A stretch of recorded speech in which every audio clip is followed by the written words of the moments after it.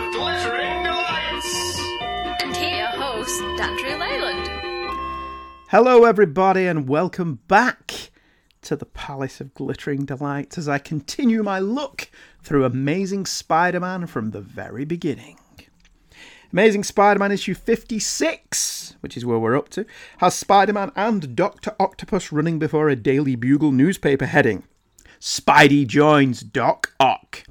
Interestingly, the paper is dated Saturday, October something, 1967. It's weird they edited out the day but left the month and year. But either way, this is a rare dating of a story. This is either the 7th, 14th, 21st or 28th of that month. Disaster is the title of the story. Spidey helps Ock load the nullifier onto a van, and then Ock uses the nullifier to prevent any police from following them. Once again, the nullifying doing whatever Stan wants it to do. It overheats, though Octavius isn't worried. He figures he can fix it later. Spider-Man recognises the nullifier as a work of genius, but doesn't know how he knows that. The main problem with all amnesiac stories of this nature is they are all pretty much the same, to the point where I do wonder how they became such a well-repeated trope. All these stories do is allow the main protagonist to act out of character for a bit, whilst other characters about them try to exploit them, whilst we, the audience, wait for the inevitable moment of realisation for the hero. The best of these add new wrinkles to this old setup, and Stan, to his credit, at least tries to do that. He has Ock ask Spider-Man to remove his mask, but this makes Spider-Man suspicious.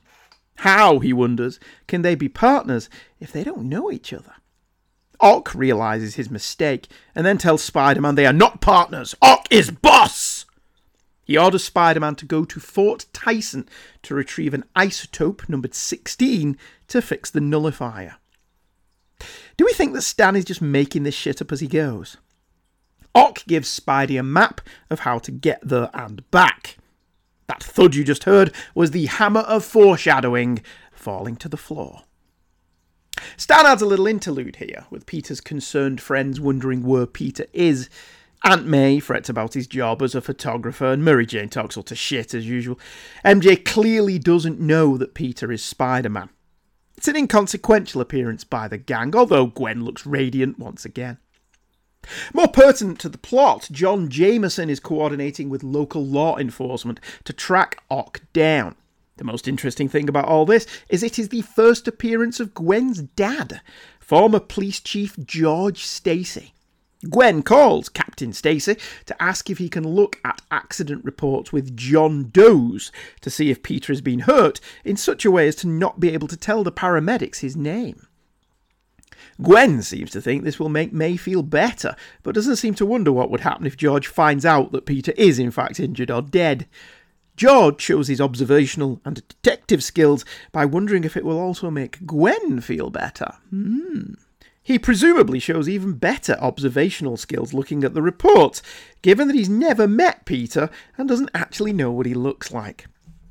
Spider-Man, meanwhile, steals the isotope from Fort Tyson in a dramatic and exciting action beat. Spidey drops the map Ock gave him and wonders if, subconsciously, he did it deliberately, or if the hammer of foreshadowing forced him to do it. John and his crew find the map and prepare for an armed-to-the-teeth attack on Ock's stronghold.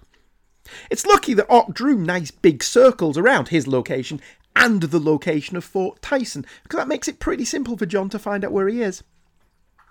Speaking of a Jameson, Jonah is having a minor fit over all these developments that he is not privy to. He's a little upset that he has no insider knowledge, despite it being his son covering the theft, and Peter Parker hasn't been in with a decent photo for days, which is obviously all Peter's fault. Again, it's a short and mostly irrelevant interruption from the main story, which is a shame. A bit more characterisation would have helped this entertaining but pedestrian yarn immeasurably. Back at Ock's place, a minion notices that Spider-Man doesn't have the map he left with, and they fight again. This is more of a close quarters battle, and is therefore more interesting as a result.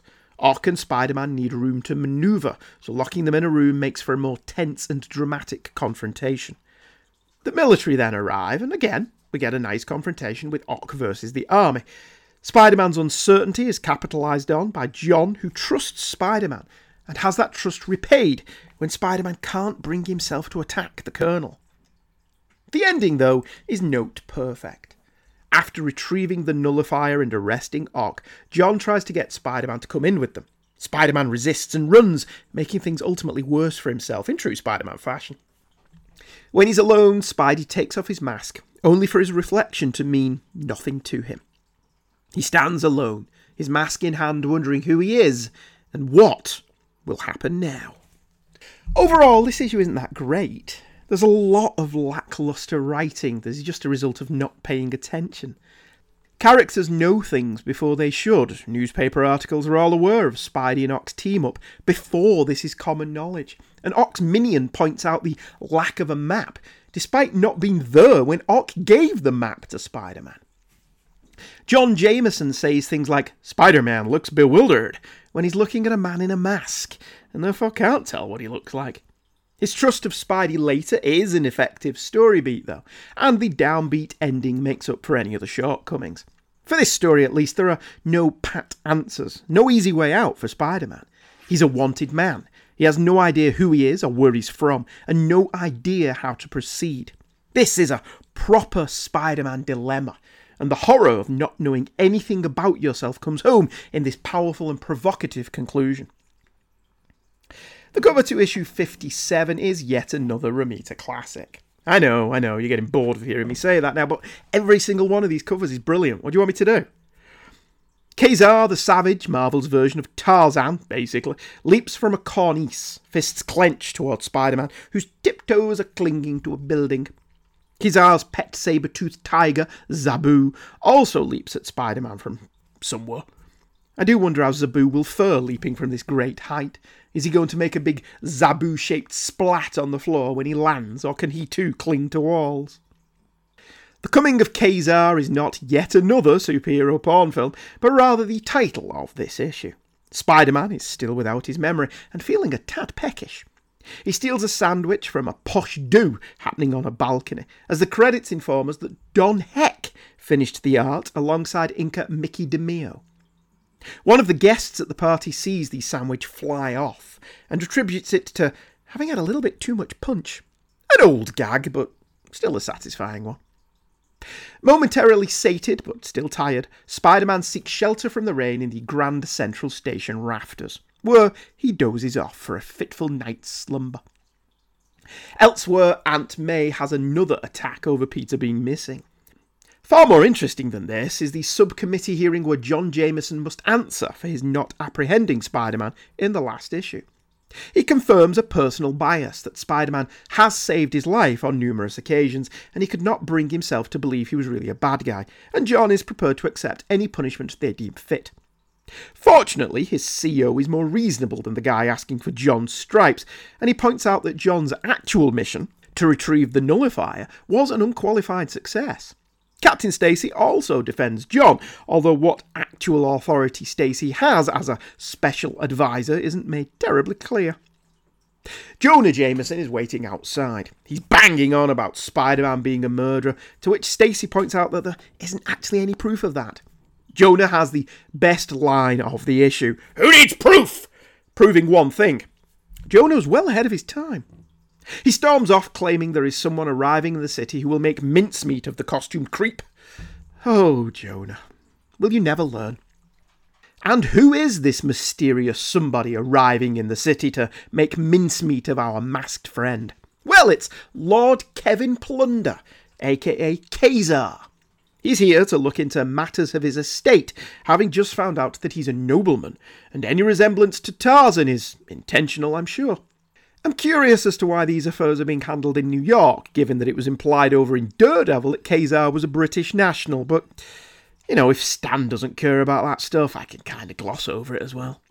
Rather hilariously, Ka-Zar arrives in New York with his pet saber-toothed tiger Zabu, who not only strides through the assembled throngs of newspaper reporters without a single cur, but also rides in a taxi, much to the obvious displeasure of the cab driver. At his swanky hotel, Ka-Zar is accosted by Jonah Jameson, who offers Ka-Zar $10,000 to apprehend Spider-Man, who Jonah paints as a dangerous menace to society. Ka-Zar cares not for the money, and Jameson bothers him, and well he should. This isn't the first time Jonah has offered money or funded a project to get at Spider-Man, something that I'm pretty sure can be construed as illegal. Also, Jonah's been down this route before with Kraven, and that didn't turn out terribly well for him. Speaking of not quite illegal, but a little bit suspect, a guilty Harry Osborn searches Peter's room for a clue to his whereabouts. He's not really out to do anything nasty. He just feels a bit bad he's been cold-shouldering his friend. Harry finds a spider tracer on the floor and leaps to the conclusion that Spider-Man has kidnapped Pete. This isn't really that much of a stretch. Jonah and the Bugle have whipped the public up into such a lather over Spider-Man, it seems everybody thinks he's up to no good. Within seconds, because that's how news works in the Marvel Universe, it's all over the front page that Peter Parker has been snatched by that infernal wall crawler. Spidey himself hears of it on a transistor radio, and also hears that US Air Force Colonel John Jameson is his only defender. Spider-Man elects to find John to see if he can help. Spider-Man is able to locate John, somehow, but he and George Stacy just make it worse, especially when Gwen bursts in and accuses Spidey of having it away with Peter. Gwen's presence makes all of Spider-Man's blood run to places other than his brain, and he has to leave lest an unsightly bulge appear in his tights. Spider-Man continues his search for answers. His next stop is the Bugle, where, of all the windows he could have gone through, he chooses Jonah's.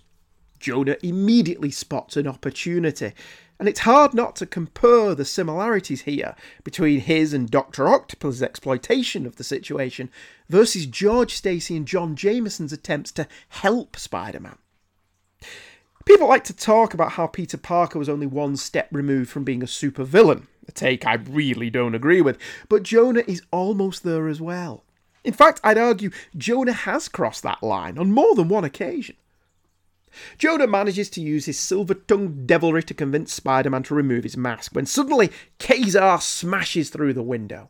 Ka-Zar has been tracking Spidey across town, and now let battle commence.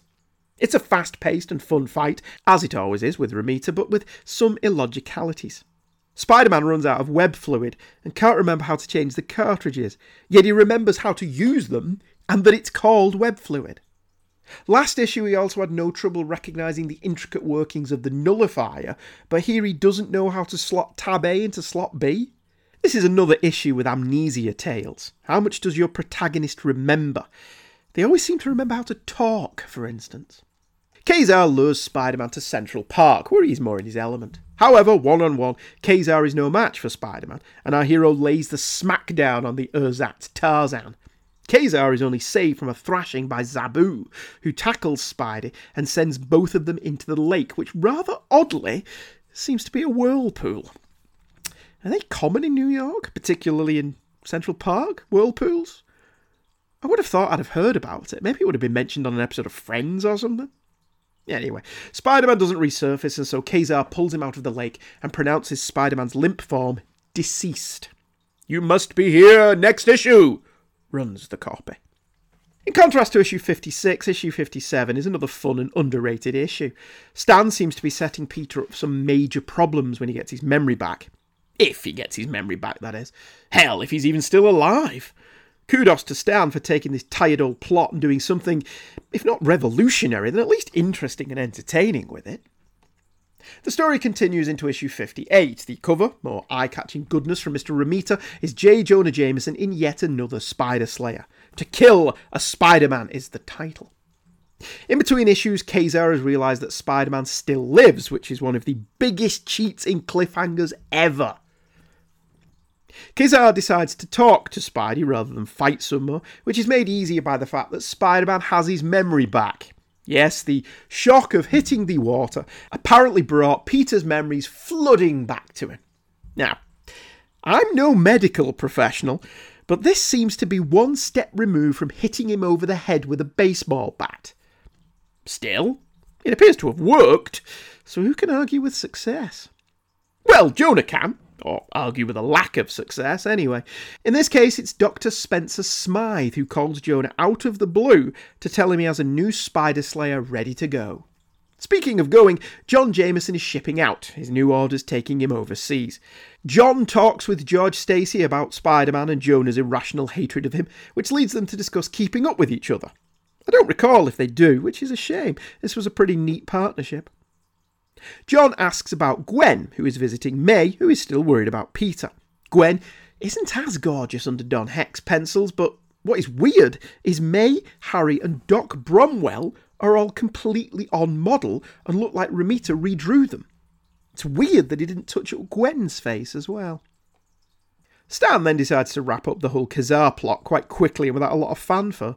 He has Zabu arrive, terrifying the citizens, and Ka-Zar swoops in to prevent Zabu being shot. He takes his pet and leaves. That's pretty much it for the Ka-Zar story. I don't know if Stan or John got bored of it, or if they didn't really know where to take it that wasn't a rehash of the Kraven Most Dangerous Game plot. Ka-Zar doesn't even go to Jonah to tell him the contract is off. Still, our hero now knows that there's trouble afoot, and heads off to try and piece his life back together. That life is about to get even more complicated. Jonah has, rather reluctantly, took a meeting with Smythe, only to get all excited by the capabilities of this new Spider Slayer. He's a little taken aback by Smythe's apparent desire to kill Spider-Man, but Smythe assures him that that was a simple turn of phrase and he meant nothing by it. Jonah shrugs it off and is ecstatic to get back to work. I've always found it interesting that each subsequent Spider Slayer was actually more ineffective than the last one. If we recall the first appearance, Smythe actually beat Spider-Man, but he doesn't know that. Perhaps had Smythe known that, he would never have gone down the path that he did. Anyway, John pops by the Bugle to see his father, and Ned and Betty are still banging on about that wedding that won't happen for a decade or so. Jonah isn't there, but we learn that Robbie is also a veteran, presumably of World War II. Again, I don't recall if this was ever used for a storyline anywhere, which seems like a missed opportunity. Spider-Man, meanwhile, is struggling to get across town without his webbing, because for some reasons he's still feeling woozy. When did this start? Is this a natural side effect of amnesia? Spidey tries to hitch a lift on a bus, but this being New York, somebody in a nearby building grasses him up, and he's forced to hit the bricks again. Jonah and Smythe are on Spider-Man's trail, though, and Jonah's glee is a joy to behold. They locate our hero just as he's found his way home and about to crash out for the night. After all, he hasn't had a decent sleep in days. A nice touch, I thought. Another nice touch, Jonah doesn't recognise this as Peter's apartment. And why would he? I have no idea where the people I work with live. Rather confusingly, Jonah and Smythe are suddenly back at the Bugle, despite the last panel stating they were following the Spider Slayer in Smythe's car. Perhaps Stan took a toilet break between these two pages and forgot where he was up to in the script. Smythe starts seriously crossing the line here, becoming sweaty and agitated. Whereas last time we saw him, he was a scientist who'd created something. Here he's on his way to becoming the obsessed lunatic of future stories, a path that will ultimately lead to his death. Spider-Man thinks they are both at Smythe's lab, which is located at Smythe's house. He knows this because he visited there as Peter Parker back in issue 28. He doesn't yet know Smythe's first name, but as he's the only Smythe in the phone booth with Scientist by his name, Spidey figures he must be the guy. Elsewhere, Smythe is tired of Jonah's non-lethal activities and snatched control of the Slayer away from Jonah, yelling at him for being a pious hypocrite. Smythe starts getting overconfident at the prospect of killing Spidey, so he's a tad surprised when the Spider Slayer backfires and explodes. Spidey explains that he figured that too many spider impulses may cause the robot to get trapped in a feedback loop, and where was the best place to locate a lot of spiders? Smythe's lab. Again, Peter saw all these spiders when he visited the lab back in issue 28, so not only is this a nice callback, it also wraps the story up with a nice continuity reference. Jonah isn't impressed, pointing out that if they'd only planned to capture him, they'd have won. I have no idea where Jonah gets his deluded impressions from. It seems to me Spider-Man was in no real danger from this Spider Slayer, and the only real issue was Spider-Man's lethargy at being tired.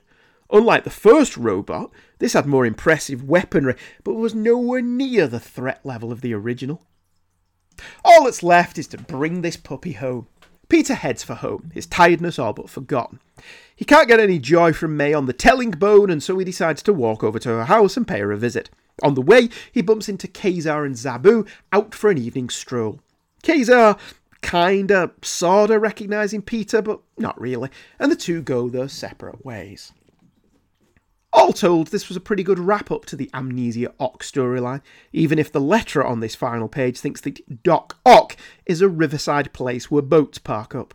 The art by Don Heck is not as polished as Romita's, leading to some off-model characters, particularly Peter and Gwen, but overall it's fine. Story-wise, this is not Stan's strongest outing, although it's far from bad. It just feels a little by the numbers, wrapping up some elements a little too quickly, and others feeling tacked on. Somebody somewhere must have realised that unlike when Kraven fights Spider-Man, there's no real gain to Ka-Zar fighting him, as they are both good guys. Just dropping him from the story seems off though. If the Spider Slayer had to be a part of the story, then it would have been better to have Ka-Zar see Jonah's face on the Spider Slayer, and then help Spider-Man out in the final battle. Alas, this was not to be, and Jonah and Smythe are played largely for laughs. The Spider Slayer is not as threatening here as it was in its first appearance, where, as I've already mentioned, it actually won its final battle with Spider-Man. Issue 59 has, yes, I know, another magnificent cover by John Romita. I should just record this bit and then just drop it in instead of saying it over and over and over again. On the cover, Spider-Man fights two goons behind a curtain. This is on stage, and behind the curtain we see Mary Jane in a shimmering silver dress and calf-high go-go boots dancing up a storm for the punters, none of whom are aware of what is happening behind the scenes.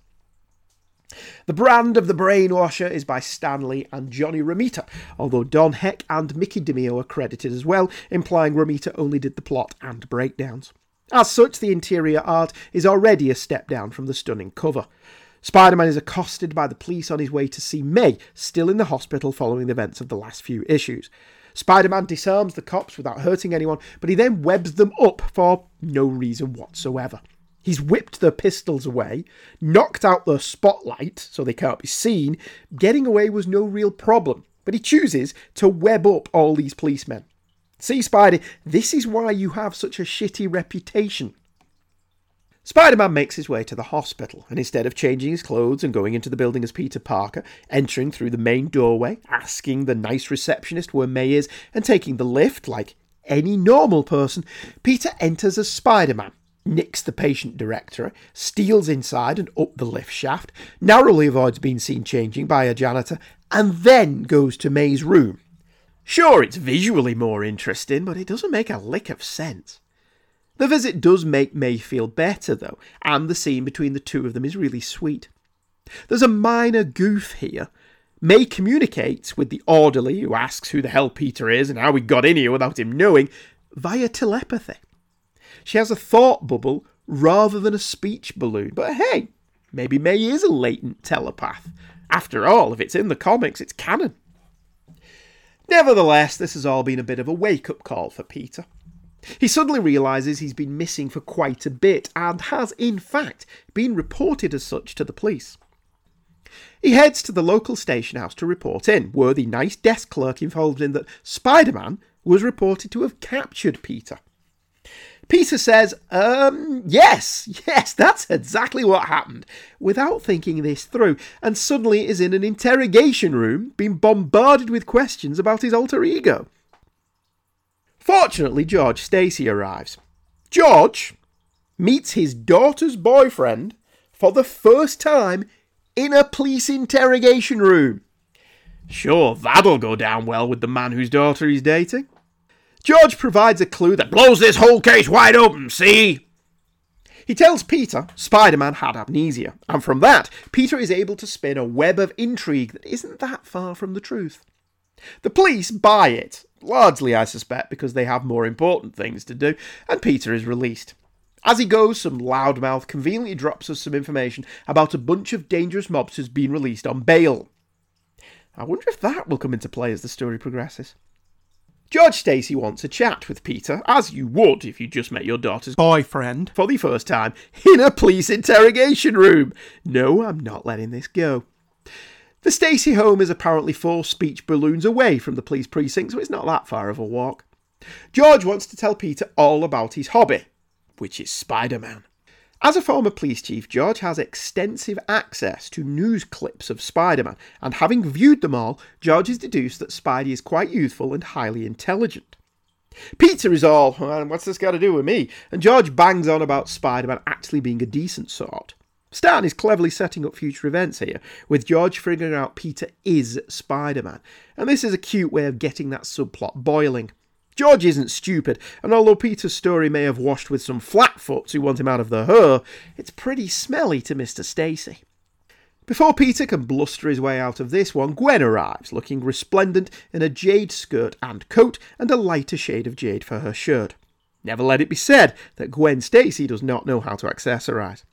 She plants a smacker on Peter right in front of her dad, but Peter is more embarrassed than he is, and George realises that he's no competition for the Coffee Bean and Harry Osborn. Well, he may be more interested than Harry. Stan skips the opportunity to give Gwen and Peter some alone time, and we pick up at the Coffee Bean, where Harry is also glad to see Peter, so much so that he forgets all about his anger over him treating their place like a hotel. What is Harry, Peter's mum? Peter asks about Mary Jane, and we are told that she has a job at the Gloom Room A Go-Go. Did places really have names like that in the 60s? Really? The Gloom Room A Go-Go? What the hell happens in a gloom room? And where is it going? None of these questions seem to matter to Peter and co, and they vow to go and see Mary Jane at work later that day. Notice that Stan has dropped in dialogue about Mary Jane having a new job just after he dropped the bombshell that some mobsters have been released on bail. Well, true believer, none of this is by mistake. Stan is subtly dropping clues as to where this plot is going, and wouldn't you know it, on the very next page, we learn the mobsters are connected to the Gloom Room A Go-Go. Who'd have thunk it? Not me, that's for sure. The mobsters say MJ was employed due to her wit and intellect. Nah, I'm just fucking with you. Mary Jane was employed because with a sex pot like that running around and dancing up a storm, nobody will be paying attention to what's really going on. And what is that? I hear you ask. Well, Mary Jane, in between shaking her bootay, will be taking pictures of all the patrons because, and I quote, "No one can resist a chance to have a free photo of themselves." Wow, Stan was seriously ahead of his time here. When I were a lad and this were all fields, I hated getting my photo taken, and so did pretty much everyone else I knew. However, the rise of the selfie has created a nation of narcissists, so this plan may not be as stupid as it seems. Of course, this was before I learned the second part of the plan. The photos plant a hypnotic suggestion in the patron through the flash, and this makes them come back the next night. Then the brainwasher, for he is our villain du jour, will start messing around with their heads. On the second visit. The second visit. Not the first. Oh, no, that would be too obvious, I grant you. No, the second visit. Because that makes perfect sense. The plan then gets even better. They intend on luring all of the city's top officials to the Gloom Room A Go-Go to brainwash them to do their bidding. Now, I don't know about you, but the Gloom Room A Go-Go sounds exactly like the kind of place the city's top brass, well-to-do, and massively influential people would hang out rather than a stupidly named hangout for college kids. The only older men who are there are picking up some cheap young bits of fluff.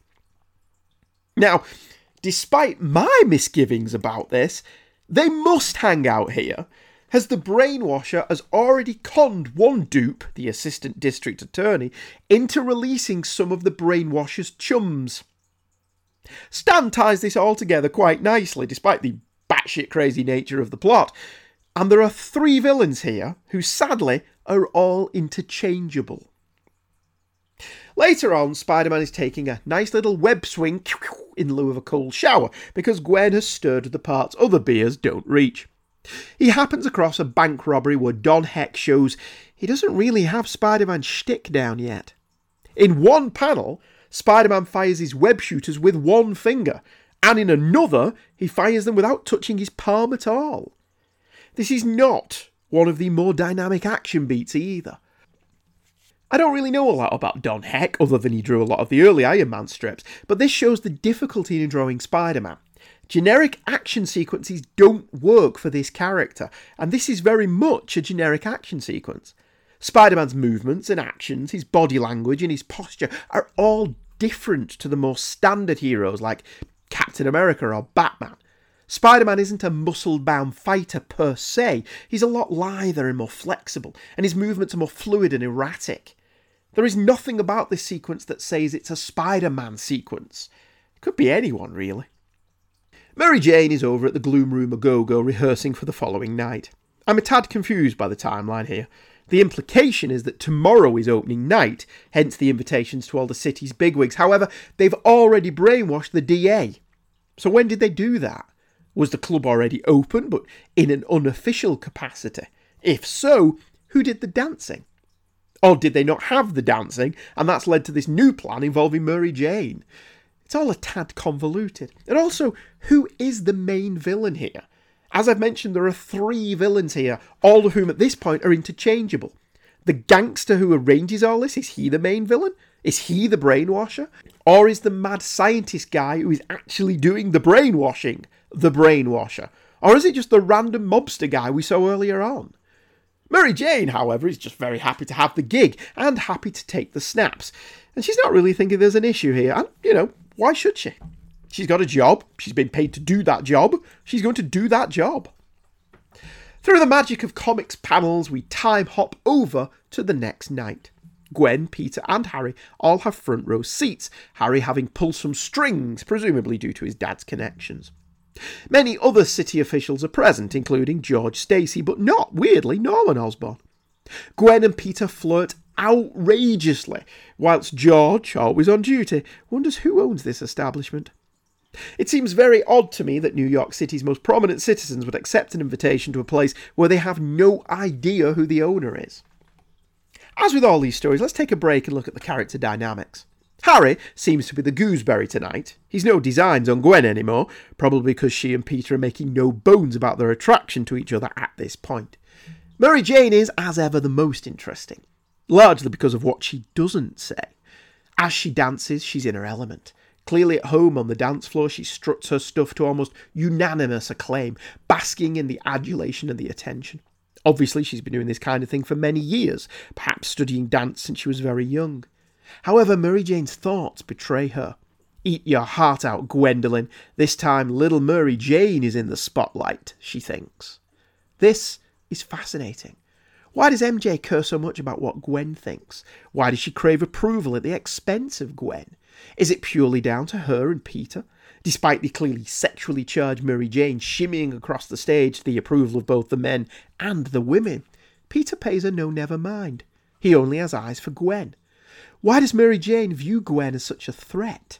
Is it because Gwen is beautiful but also intelligent?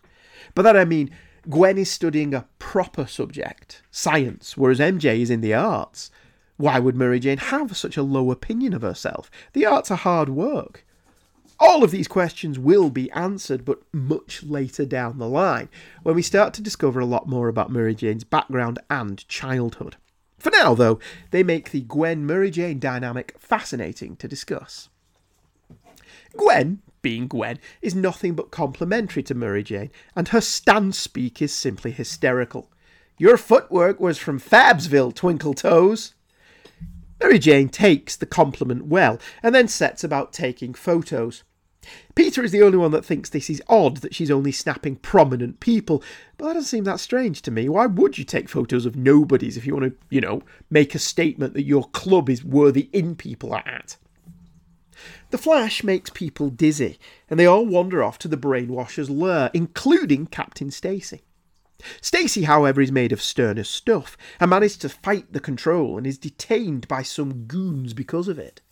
Gwen fears her father has been missing for too long, and Peter volunteers to go and look for him, which he decides to do as Spider-Man. Because, comics. Peter does admit once again that it's the adrenaline rush of being Spider-Man that compels him, and much more could be explored with this. Nevertheless, Peter's instincts turn out to be correct, and he runs across many, many gun-wielding goons, whom he tackles in his own inimitable fashion. Sadly, Mary Jane intervenes, having heard the ruckus, and she quickly becomes a hostage. Spider-Man rescues her with the old web up the gun barrel manoeuvre, and Mary Jane takes all this remarkably well.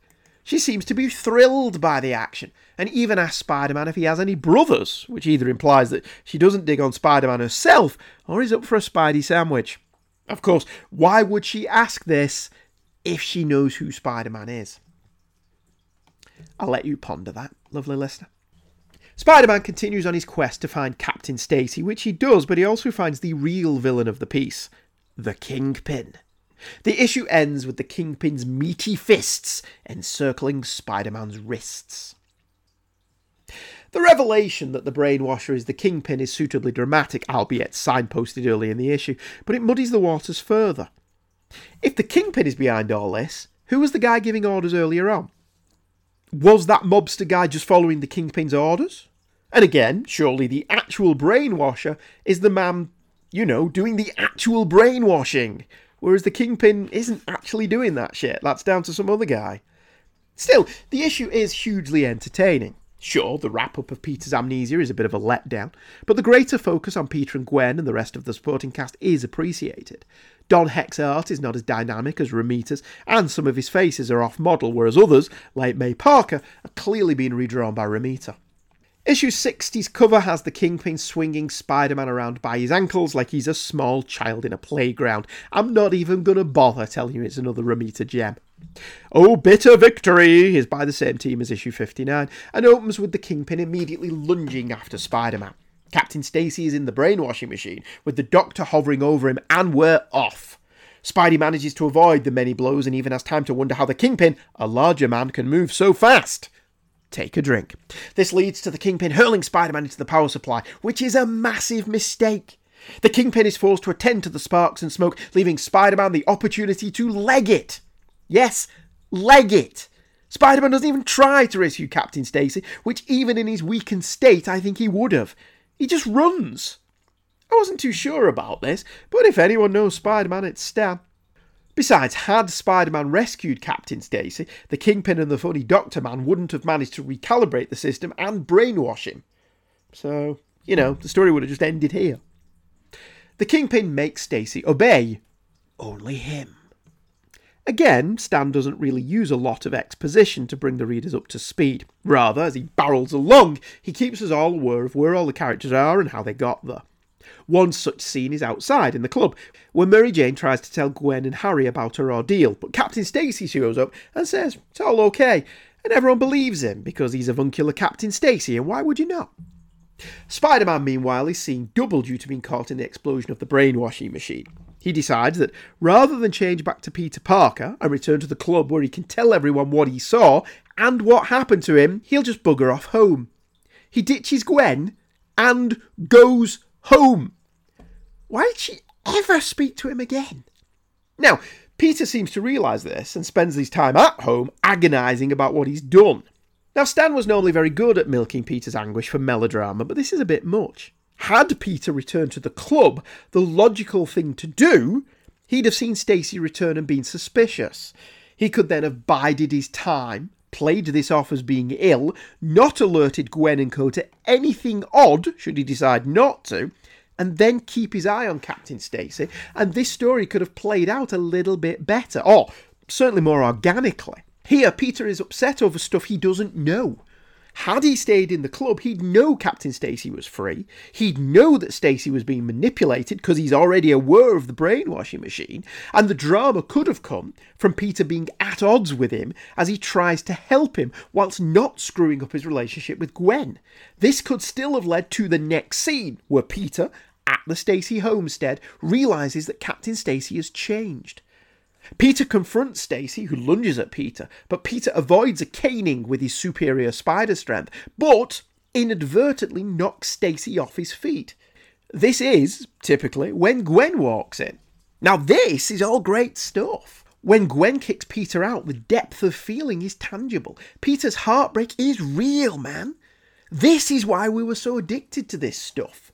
We've all done things that were stupid. Now, granted, we're not superheroes, but we've said stupid things or not said things that we should have said, which has led to bad feeling. And when the strip did this kind of thing, it was unsurpassable. None of the other Marvel books were as good at the soap opera as Spider-Man. On a continuity note, Gwen specifically gives her age here as 18. Also of note, Stan's different characterisation of Captain Stacy when he's under the influence. Romita and Heck draw his face as more scowly, and Stan removes any trace of the pleasant man we've grown to know from the dialogue. Stacy calls the Kingpin to warn him that Peter knows what's occurring. The Kingpin orders Peter to be silenced. Interestingly, the Kingpin's men are a bit shocked by this. They're happy to lean on Peter a bit, but they're not really comfortable killing him. To this end, they hit his apartment, but Peter is out visiting Aunt May. The goons give poor Harry the shock of his life, though. When Peter gets home, Harry refuses to leave, stating that Peter may need his help. Harry's development is also interesting. Away from the influence of Flash Thompson, Harry is quite loyal and steadfast, and a good man to have in your corner. He doesn't know what trouble Peter is in, but he's willing to risk his neck to help out. Harry is clearly one of those people who's heavily influenced by the people around him, and when it's Flash, that's to the negative, but when it's Peter, it's a more positive influence. Despite still suffering from blurry vision, Spider-Man makes the scene. He spots Captain Stacy getting in a car with the men he fought last night, and follows them to Police HQ. Together, Stacy and the Hoods, which sounds like a pop band, raid the police files, and Spider-Man, after setting up his camera, tries to stop them. Stacy puts paid to this, whacking Spider-Man over the head with his cane. They leave, vowing to frame Spider-Man for the break-in, but Spider-Man has pictures that prove his innocence whilst also proving Captain Stacy's guilt. What a wonderful Spider-Man-esque dilemma. Spider-Man can prove his innocence, but to do so, he needs to show evidence of his girlfriend's dad being a crook, something that could ruin his reputation as well as really upsetting Gwen. Peter decides he has to sell the photos, as people are being hurt, and because the news is instant in the Marvel Universe, a special edition arrives on Gwen's doorstep just in time for the cliffhanging ending. What an issue! Problem upon problem is piled upon poor Peter's head, and whatever he does, nothing works out for him. Stan milks this for all it's worth, and the character melodrama is so engrossing you kind of forget that the Kingpin's plan is absolute bollocks. Putting a brainwashing machine in a teenage nightclub to attract big deal city officials is really dumb, but that no one at Police HQ would stop Stacy when he shows up with a couple of goons who could not look more guilty if they had "I'm a crook, ask me how" tattooed on their foreheads just beggars belief. But the character stuff, the soap opera of it all, is absolutely riveting. Issue 61 wraps up this show, and it features, as ever, a glorious John Romita cover, yeah. Captain Stacy and Gwen are tied up back to back and both gagged as a large cement block snaps from its ropes and prepares to crush them to death. Spider-Man swings in to try and save the day. What a tangled web we weave is the title, and you have to wonder how such an obvious and brilliant title hadn't been used before. The splash page is textbook. A forlorn Peter Parker trudges through the uncurring streets, wondering if the Stacys can ever forgive him. Behind him, trapped in a symbolic web, are said Stacys, Mary Jane, Harry and Aunt May. Peter's dilemma seems quite contrived in the cold light of day, though. He's fretting that Gwen will forever condemn him for selling the pictures, as he feels the conspiracy needs closing down. But he also fears he can't tell Gwen how he found out that George is under the Kingpin's thrall. This all seems like it could be sorted out with Gwen if Peter and she just sat down and talked. MJ saw the crime at the club. Peter took photos of the crime.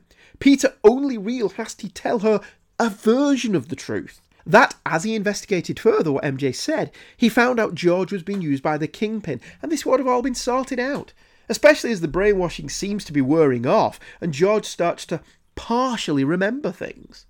Still, George and Gwen wouldn't be alone to wander off into danger if this had happened, so I guess it's Peter's turn to hold the idiot ball. Peter swings over to the Stacys, fretting about missing classes. Oddly, Gwen doesn't seem to be concerned by this at all. He sees some crims busting into the Stacy home, and a routine fight scene follows. Spider-Man learns nothing from the crims, as they seem to pass out before they can speak. Spidey puts this down to the brainwashing, but I suspect it's more to do with the blows to the head they've just received. Elsewhere, Harry bumps into Mary Jane and he brings her up to speed on current events. Mary Jane Watson, best friend to Gwen Stacy, and the one, as far as Peter Parker is concerned, couldn't give a shit about Gwen, Peter, and Captain Stacy being in trouble. She's tearing her hair out about the fact that the Gloom Room of Go-Go has gone belly up before she could be paid. But about her friends, couldn't give a toss. Well, we all have our priorities, I guess. Our plot lines then collide with the force of two mighty boulders careening down a mountain. Harry goes to visit his father, Norman Osborn, who's having horrible flashbacks involving the day he apparently helped bring about the end of the Green Goblin, but the details elude him. Osborn is having a stressful day. He's having to give a bollocking to a man named Winkler who has authorised some expensive equipment without clearing it with Norman. But horror of horrors! Winkler is the brainwasher! Or the Kingpin is the brainwasher. I'm not sure anymore. But either way, the Kingpin and his men are holed up in Osborn's factory. Rather conveniently, Winkler has a device that can home in on anybody who has been brainwashed. How this isolates a particular person isn't something Stan's terribly bothered about, but the Kingpin orders his goons use this tracking system to locate George Stacy and bring him here so Spider-Man can be lured to his death. He also orders Peter Parker killed for taking the photograph that caused this mess, which seems a little bit too much kill to me. It's not like Peter's pictures showed anything that incriminates the Kingpin in any way. Nevertheless, being good little goons, the Crims leave to do their master's bidding. They locate the Stacys about to do a runner. That would sure prove your innocence, Captain Stacy. Because this was the 60s, armed men can walk into a busy airport and just point their guns at people and force them to leave and no one bats an eyelid. Spider-Man, meanwhile, is coming up dry. Sure, he's cooked up a little gas mask to prevent the Kingpin's typing from causing him to cough up a lung again, but he's having no luck at all finding the Stacys. Fortunately, at the Gloom Room of Go-Go, he conveniently finds a piece of metal machinery embedded in the ceiling that just happens to have Osborn Labs written on it. This was a real stroke of luck, because wouldn't you know it, that's exactly where the Stacys are right now. It's all coming to a head like a burst boil. Just as the brainwasher, be that Winkler or the Kingpin, who can tell, is about to strike, Spider-Man comes crashing in. According to the Kingpin, this is right on schedule, which baffles me. The Kingpin is hiding out at Osborn's factory because it's the last place anyone would look for him. But he apparently was not only expecting Spider-Man, but was anticipating his arrival. So how was Spidey supposed to find you if you were in the last place anyone would expect? Unless the finding of the conveniently labelled machinery wasn't an accident. Oh, you're a clever one, Mr. Kingpin. There's a brief fight between Spider-Man and the Kingpin wherein Spidey's gas mask provides enough of a surprise for Spider-Man to knock the Kingpin down. However, Winkler, seeing this change in his fortunes, points a gun at the Stacys. Norman Osborn shows up, wondering what the hell all this commotion is in his factory, and he leaps at Winkler to save the Stacys, which results in a stray gunshot hitting the brainwashing machine, which explodes. It's a very localised explosion, killing only Winkler, but it dislodges the vat of brain juice which plummets towards the Stacys. Spidey manages to save them, but the Kingpin escapes. Apparently, Norman's story can exonerate Captain Stacy to the police, who have just arrived. Gwen tells the police Spider-Man and Norman saved them, and Spider-Man leaves, still upset that Gwen may now be a Spider fan, but that she still hates Peter. This is not a great issue, but as with all comics of this era, it has great moments. The action scenes, whilst lacking a certain dynamism, are still exciting and fluid, and the angst is present and correct. The plot is contrived as hell. How exactly does Norman exonerate George? He saw him tied up, sure, but they have no proof that he was acting under the influence. The brainwashing machine blew up, so that evidence can't be used. Also, the brainwasher Winkler's death is mighty convenient. Keeping him alive and having him testify that George was under his spell for a lesser sentence would have been a more effective wrap-up to this story. As it is, the cops give Stacy a free pass because he's one of their own. Norman being involved is a nice reminder that he's still around and sets up future events. As for what those future events are, lovely listener, well, you'll have to wait to hear about those. Because we'll close this up here, as this issue was the end of Marvel Masterwork Amazing Spider-Man Volume 7, for those keeping score. As ever, we'll get back to this run when the mood strikes me, but I hope you all enjoyed this further look into the life of the ever-amazing Spider-Man. In 1939, Bob Kane and Bill Finger created a shadowy crime fighter, steeped in the pulps and crime dramas of the time. That character was Batman. Over the next 80 years, Batman not only became one of the most popular comic book characters of all time, but also became a television and movie phenomenon, appearing in both live-action and animated projects. And then there are the plethora of video games, trading cards, action figures, and statues that have been made of him and his cast of characters. Because of this, Mike and I want to spend the next year celebrating his 80th birthday. And we're calling that celebration the Overlooked Dark Knight Celebration of Batman's 80th birthday. Yes. But really? Really? That's the best name that you could come up with. You've written panels, dude, and that's the best thing you could come up with. It's accurate. Yeah, but you and I have been podcasting a long time now. That was the placeholder name. We can do better than that. Okay, what's your idea? Well, what did we call it in the first episode of this series that we've already recorded? I really have no idea. It's a miracle that I remember what books we talked about. But that's fair, because I don't remember that either. Anyway, Andy and I are going to be spending May 2019 to May 2020 talking about Batman stories from all eras that we feel are either overlooked or too awesome not to talk about. We're even going to have special episodes dedicated to things like the 1989 Batman film and what issues of Detective Comics we would include in a big hardcover collection. Episodes will drop twice a month. You sure about that? To the best of my ability, episodes will drop twice a month at www.fortressofbaileytude.com.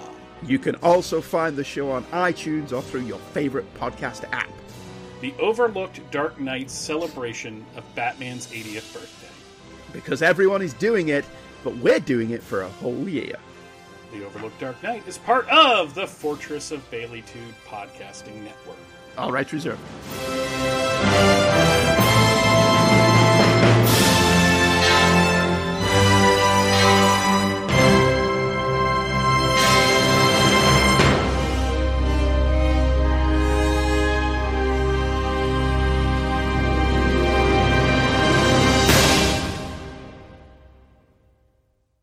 Okay, and after that little commercial interlude, let's read some email. Our first email tonight is from Shag Matthews, he of the Fire and Water podcast. Yes, that Shag Matthews. The Palace of Glittering Delights, Blake 7. Hey, Andy. Hey, Shag. Just finished watching Blake 7 for the first time. Over the past few months, I've binged my way through all 4 seasons whilst jogging on the treadmill. Given the infamous series ending, I knew what to expect at the conclusion, but still fell in love with the entire show. So much so that I immediately dove into the Big Finish full cast audio dramas with the original actors, which have been excellent, by the way. I needed more. I simply didn't want it to end. After finishing the TV series, I listened to your episode 90 about Blake 7 and re-listened to episode 91 about reboots. Excellent thought in both episodes. You are completely right that this series is dying for a reboot. As you mentioned, with the exception of Servalan, you could swap any of the characters' gender, race, orientation, whatever, and it would still work. And the plot of not trusting the government and use of propaganda, very relevant right now. Practically not even science fiction at this point, but you probably don't need me telling you that, right? You commented on the fractious character combinations, which were unusual at the time, 1978 through 81, compared to the cohesive characters in other shows. Interesting, I was watching this from a 2019 perspective and still found the friction between characters to be interesting, and provided some standout moments. In the penultimate episode, Avon's plans to jettison Villa from the ship simply to lower the weight to guarantee his own survival was extremely disturbing. And just to jump in on Shag's email, though, that episode was cut before transmission. there was an extra scene of Villa hiding in a cupboard, if they have cupboards on spaceships, terrified that Avon would find him and chuck him out the airlock. That was edited before transmission. Some random thoughts on the show, continues Shag. I think very much my love of Blake Seven comes from being programmed as a Doctor Who fan. The Blake Seven series really does feel like we're following the cast of supporting characters from a random Doctor Who episode. As if we've got Blake and his rebels, and any day now the John Pertwee or Tom Baker Doctor is going to swoop in, collapse the Federation government and Servalan within 4 22-minute episodes. However, in this case, the Doctor never arrives, so the supporting characters keep on fighting. Number 2, whilst everyone seems to love the first and second season, I think the third and fourth season have some really fantastic episodes. At first I struggled with the departure of Blake and later the loss of the Liberator, but I think they did a decent job replacing both, and changing core aspects of the series helped to keep it fresh. Throughout all the seasons, the episodes that shine are ones where they are actively rebelling and fighting against the Federation. The episodes that seem to be less compelling are the sort of Star Trek adventure of the week. Yeah, I don't think Series 3 and 4 get the love they deserve either. They're not as good as Series 2, which I think is the show's high point, but Series 3 and 4 certainly aren't duds by any stretch of the imagination. Number 3, I was happier once Travis was removed from the show. While sometimes used well, more often his and Servalan's scheme together felt like Skeletor and Evelyn's plan of the week. Curses, foiled again. The Travis stories sometimes strayed away from rebelling and got mired in simple thefts or revenge schemes. Yet it also didn't help, to interject once again, that the recasting of Travis didn't work.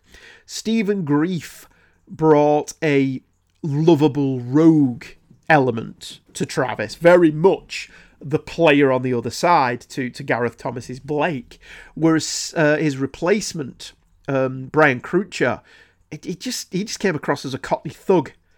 He didn't really have any of Stephen Greif's intelligence or breeding, and it just didn't work. It was a severe miscast in the recasting. Number 4, the Liberator flight deck, whilst I loved it, was completely impractical as a spaceship flight deck. It was huge. High ceilings, artistically designed, comfy couches, etc. It looked like the lobby of a 1980s Sheraton hotel. See, the thing with the Liberator though, Shag, you've got to remember, it wasn't designed by humans. I don't even remember at this point. Did we ever find out who did design the Liberator? It was an alien race that we just found that ship. And pretty much, it steered itself. You told Zen where you wanted to go, and it went there. So really, why wouldn't the bridge just be this comfy place that you lounge about and hang around in, like a living room?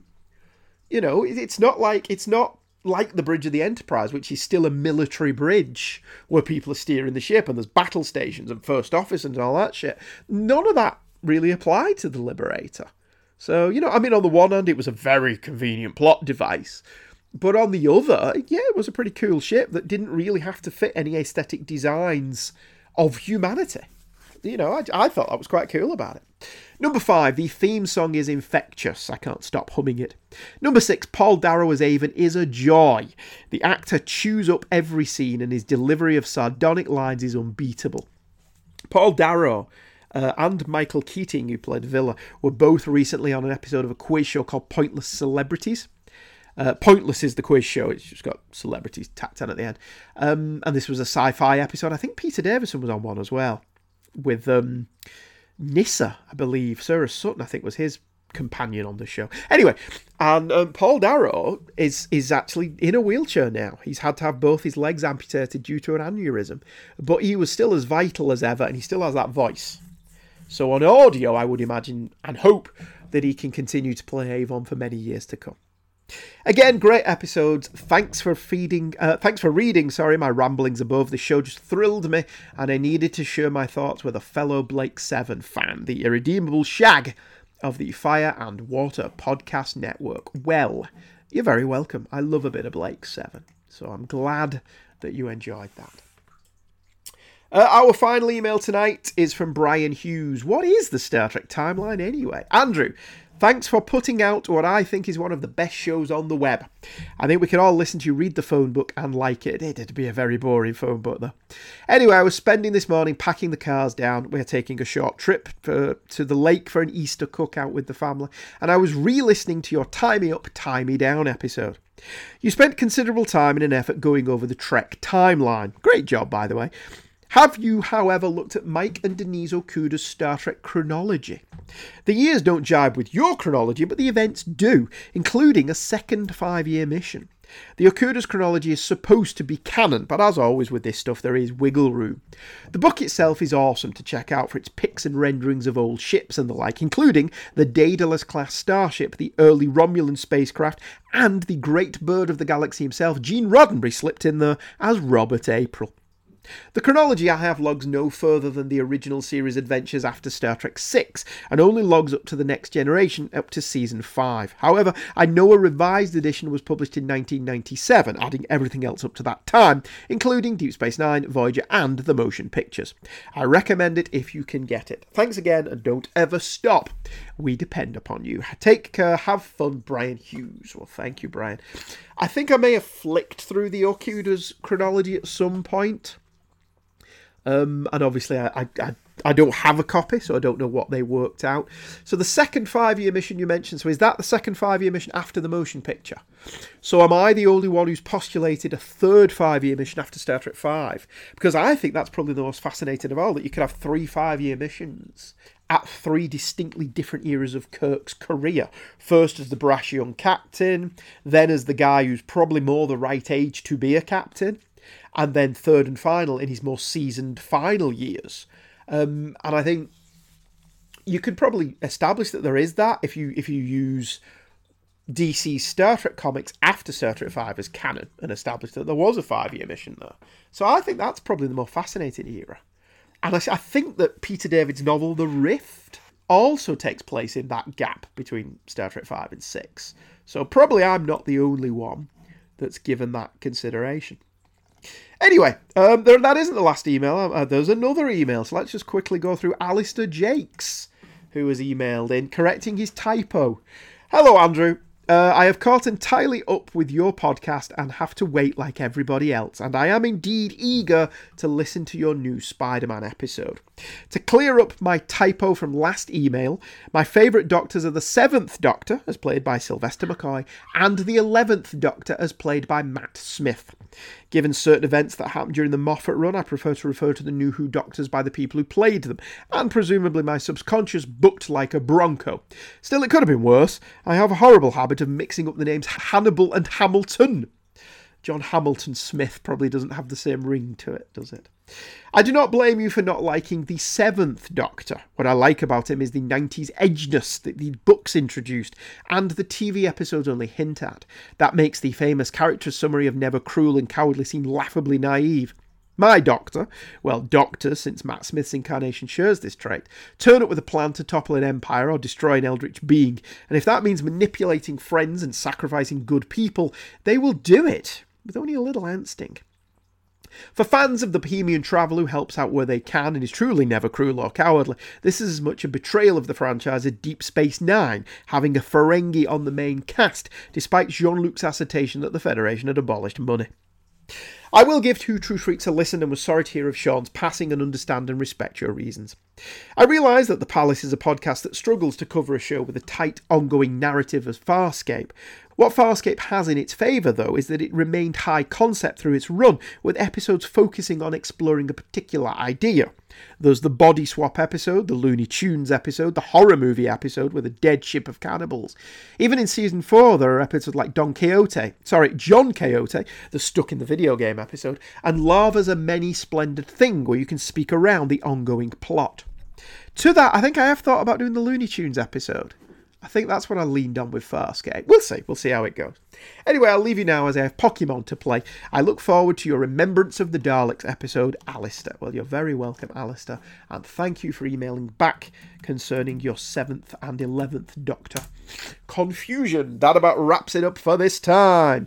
Next time, if we follow what I've been writing, it'll be that Remembrance of the Daleks episode, because I've watched the show and I've read the books, and that's where we're up to. So that may very well be next.